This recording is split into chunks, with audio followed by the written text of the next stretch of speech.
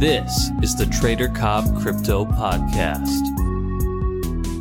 Another guest today, we have Vortex, who's a software developer, content creator, public speaker, and host of the Bitcoin News Show, which is on the World Crypto Network YouTube channel. So thank you very much, Vortex, for being with us today. Absolutely. Thank you so much, Cobb, for having me. No, it's an absolute pleasure. I've definitely gone through and had a look at some of the stuff on your YouTube channel. I love it. I think you cover a lot of different points, some very interesting areas that I think we should discuss on the show today, and I'm sure a lot of the listeners will be very interested in.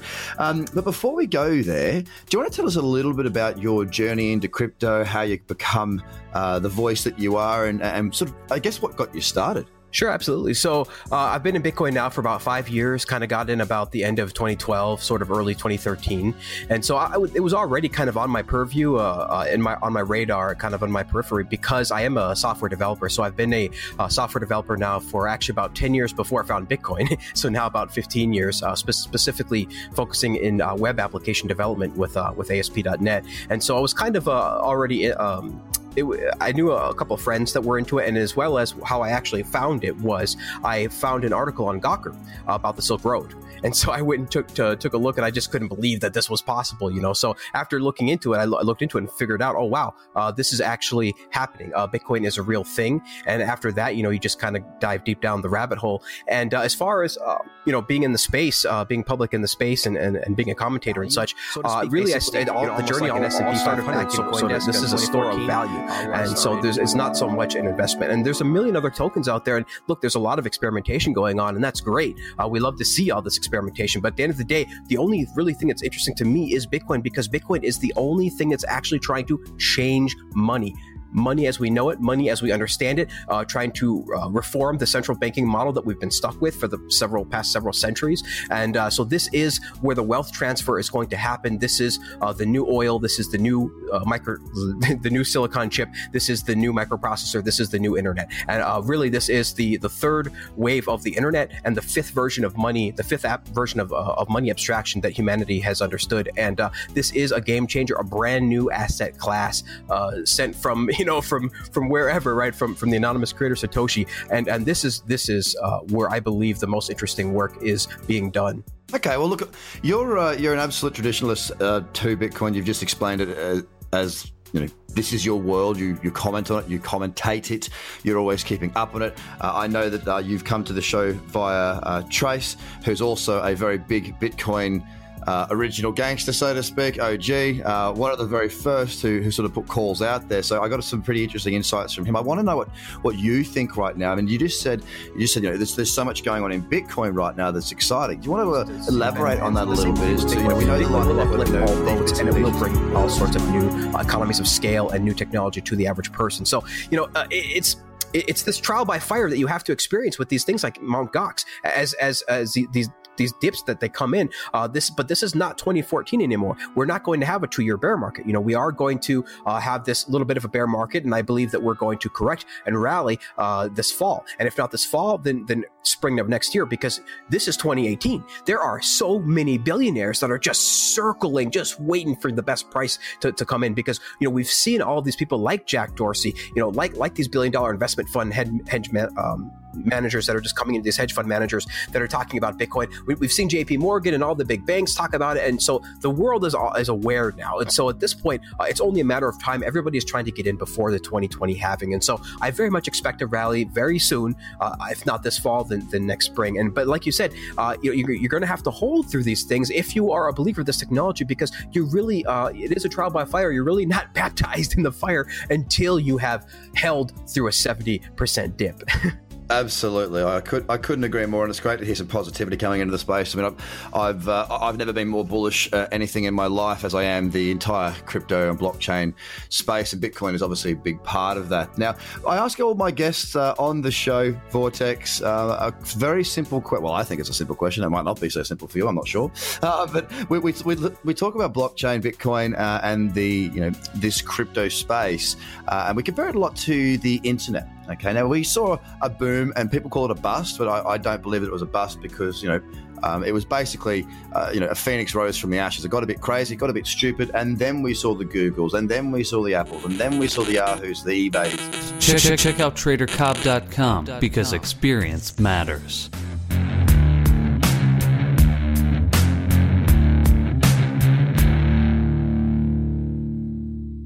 Join the website now and find out more about how you can get a structured trading approach and attack the markets with an idea of what you're doing. Join TraderCobb.com now.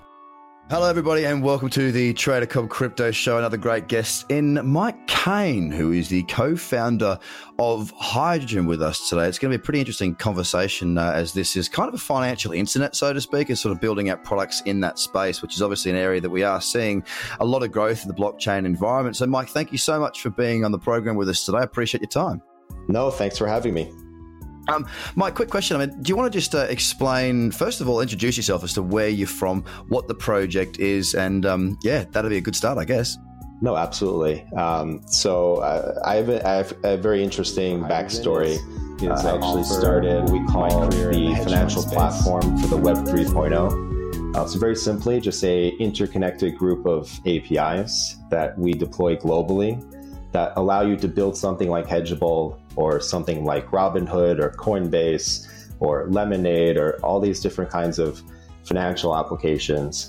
We allow you to build that very, very quickly on top of our infrastructure and then to deploy it and run it on an ongoing basis. So that has been going very, very well. We have banks, insurance companies, tech companies, startups, scale-ups all around the world as partners and clients. But really what we saw as we were starting doing this was, the ecosystem was very centralized, and there's a very, single point of failure for all these organizations, especially here in the US where we're based in New York. Equifax is a good example. And the past summer, they had over 100 million customers get their information hacked and spread all around the web and the dark web. And this is because they had a single point of failure. So what really we want to do going forward and where we see the market is decentralizing the financial ecosystem.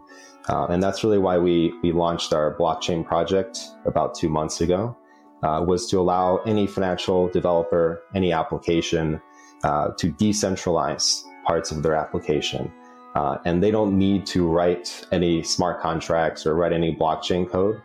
We've written all of the elementary kind of standardized smart contracts, and then they call these smart contracts through our same set of APIs. So what this allows you to do is, so that's really what we see as the future is helping people through this new technology to not be as reliant on one or two parties or one or two banks in their particular country, and being able to use US companies and use Australian companies for these different services and not think anything of it because it's a global kind of a decentralized economy.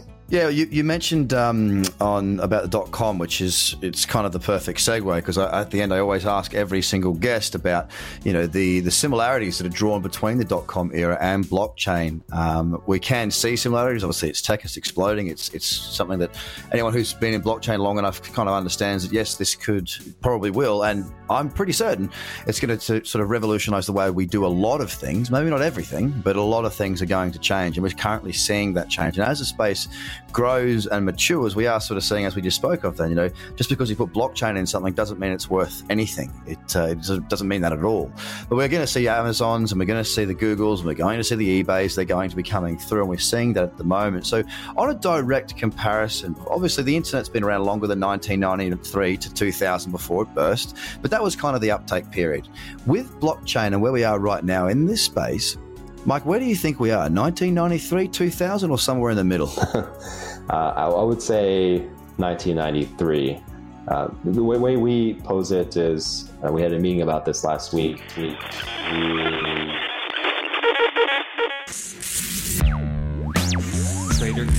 Trader Cobb Crypto Podcast. This is the Trader Cobb Crypto Podcast. We've got another amazing guest with us in Donna Riddell. Donna comes from a background of all sorts. I've just had a very brief chat with her. She's doing some amazing things within this space. It's also the past that she's done, things that brought her into this space that I'm really interested in. So thanks so much for being here, You're Donna. welcome. It's a pleasure. Would you like to give a little bit of an introduction on yourself, Sure. where you've been, where you're at, and where you've come to? Sure. So I was the chairman of the Commodity Exchange in New York. We merged in with the NYMEX to create the largest physical commodity exchange. And anybody who studies exchanges knows that they have merged and consolidated. Thereafter, I was the managing director of the World Economic Forum, most known for its meeting in Davos. I think wherever you're investing in a company, especially a startup, which all of these are, I approach it the same way we look at investing in a startup from the angel VC world. You really need a great team. That's the first thing you have to look at. How great is the entrepreneur?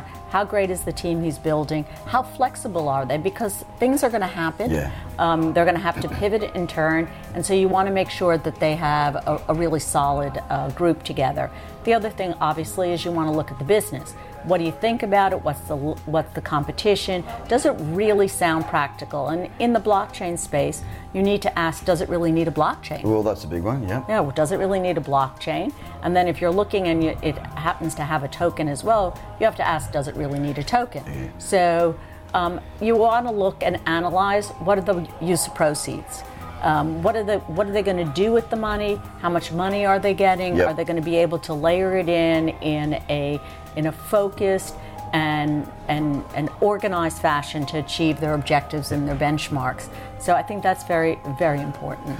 And is there any particular area that blockchain is going into or is in at the moment that you see as particularly, I mean, it's all very innovative, right? It's all very innovative. But is there any area that excites you the most at the moment, that's drawing the most attention from your eyes as far as an investment point of view?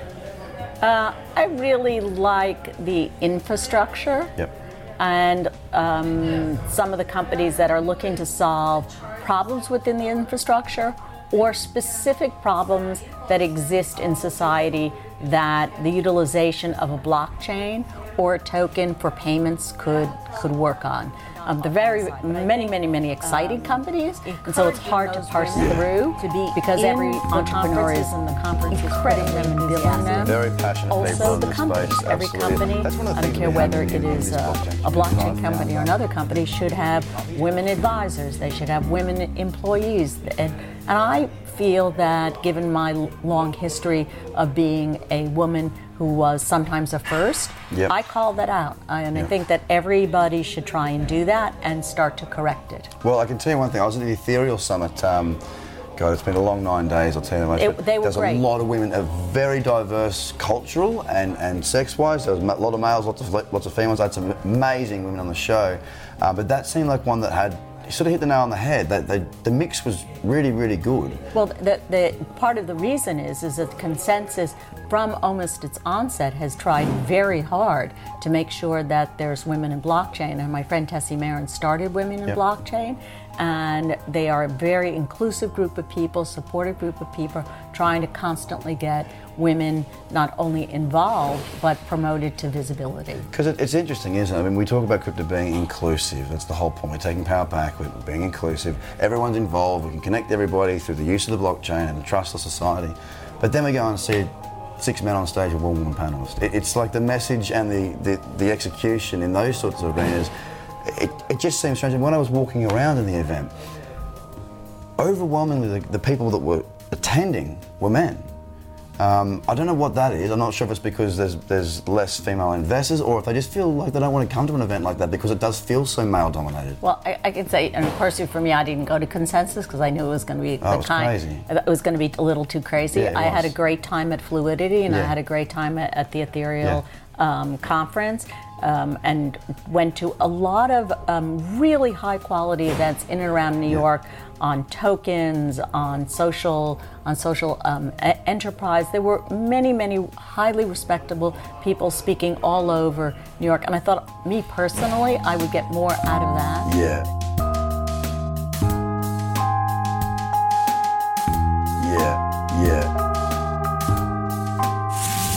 The Trader Cobb Crypto Podcast. Check out TraderCobb.com because experience matters.